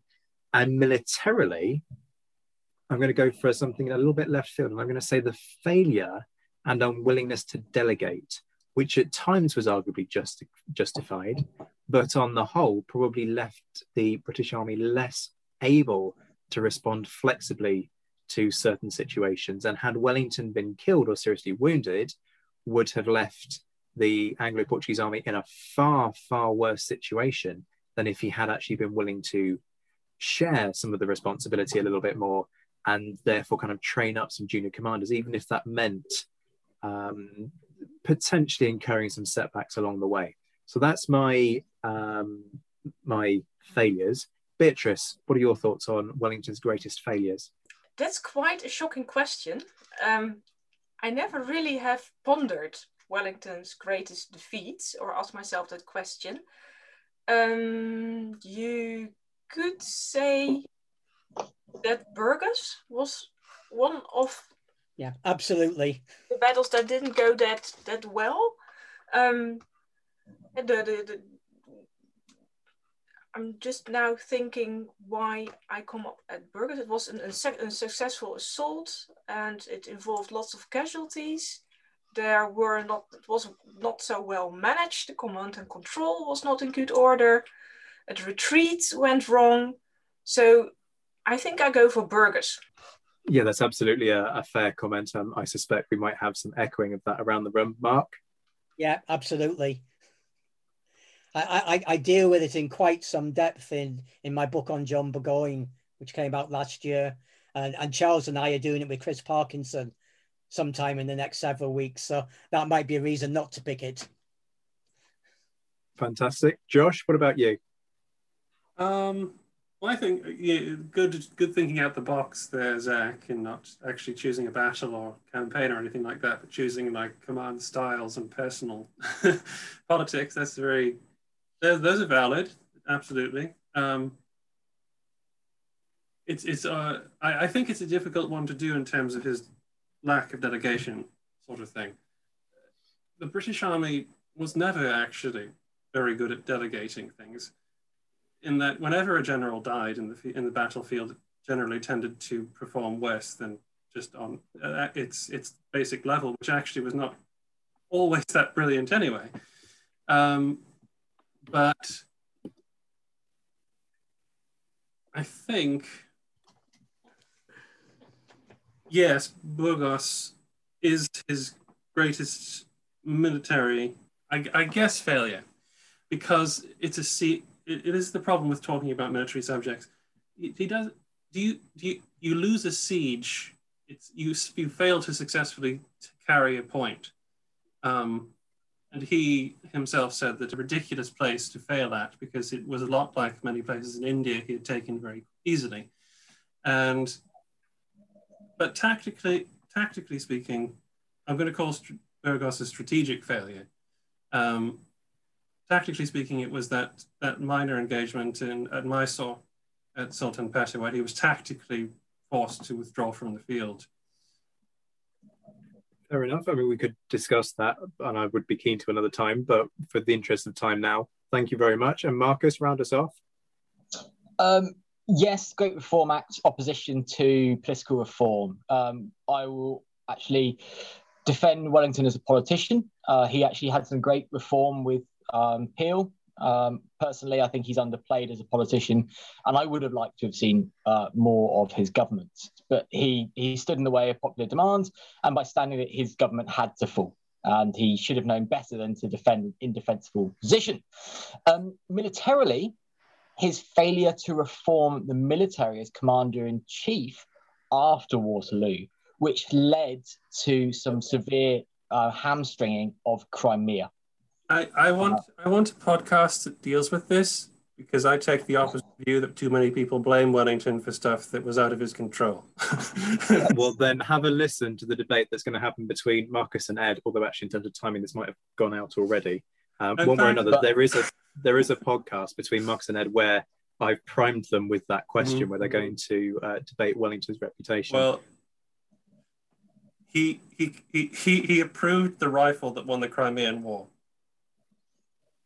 But yeah, I would argue that Wellington did not do enough. The regimental system needed more reform. Regimental system was fine to fight the Russians. You're fighting the Russians. They were using smoothbores. Children, for the second time tonight, can you please simmer down? It's clearly the heat. It's gone to their head. Folks, this has been... Can I just throw in one thing? Talavera. There's not much clever about the Talavera campaign. I think that circumstance is beyond control. Marcus, you get the last word, and then I'm cutting the recording. It's as simple as that. If I may, I would say Wellington's true greatest victory is his legacy. We're still talking about him 200 years later. There's over 321 place names in the UK main Isles named after Waterloo. And heaven knows he's the most non-fictioned named individual on pub signs, the Duke's Head and the Wellington Arms, therefore, in the UK. And he's got titles that range from the Prince of Waterloo over in the Netherlands to Spain, and there are places all over the world, from New Zealand to America, that name themselves after the Duke. So his greatest victory is his legacy. So without Wellington, we wouldn't have names for places where we've gone for drinks. Folks, this has been an absolute joy. I'm going to plug your books one more time because I just really want people to go and buy them. So Josh Bullock's Grain and Good Madeira looks at the Maratha and Jat campaigns. Mark, Wellington and the Lines of Torres Vedras is out hopefully any day from hellion.co.uk. Mark, I believe you have a website too, markthompson.com. Mark S. Thompson. I'm not difficult to find on the internet. No, where your other publications are available. There's a list of them, folks. Go out and buy them. Yeah. Boy, does Mark know his stuff. It's absolutely brilliant. And Beatrice, Fighting Terror After Napoleon, which I believe was published by Cambridge University Press. All of these will hopefully be available on the Napoleonicist bookstore, actually. And Marcus at some point is doing a book on Second Battle of Porto. Stay tuned for further updates. Folks, thank you all so much. This has been an absolute joy. And I've barely, and I really do mean barely for the first time, maintained control of this one. You pushed me hard tonight. I always thank my Patreon supporters, but have good news for those of you who don't want to make a regular contribution, which I completely understand, but do perhaps want to leave a one-off tip. You can now tip the Napoleonicist via Ko-fi, the link is in the description, and know in advance that your generosity, whatever the size of your tip, is hugely appreciated. And of course, no episode would be complete without a shout out to my Patreon supporters, who keep the podcast going through their generous subscriptions. A particular thanks to my Commander patrons, Ger Brown and Jane Davis, and my Mentioned in Dispatches patrons, Alexandra Lyon, Josh Keeney, Gareth Copeland, Ross Flowers, Jim Deary, Lucy Tatner, James Bevan, Roy Muir, Lynn Dawson, Beatrice de Graaf, Anna Vakulenko, John Haynes, Brendan Teeling, an anonymous Canadian, Alex Churchill, and Rob Griffith. There are a few perks for supporters, including a discount code from Pen and Sword, and Commander patrons get to influence these themed months. In fact, voting is open for the next themed month right now. So if you want to dictate where this podcast goes in the future, check out the link in the description for more details. Join me in a few days' time when Wellington Month will continue. But until then, I'm Zach White. This has been The Napoleonicist. Take care of yourselves, my friends. Stay well, stay safe, and as always, thank you for listening.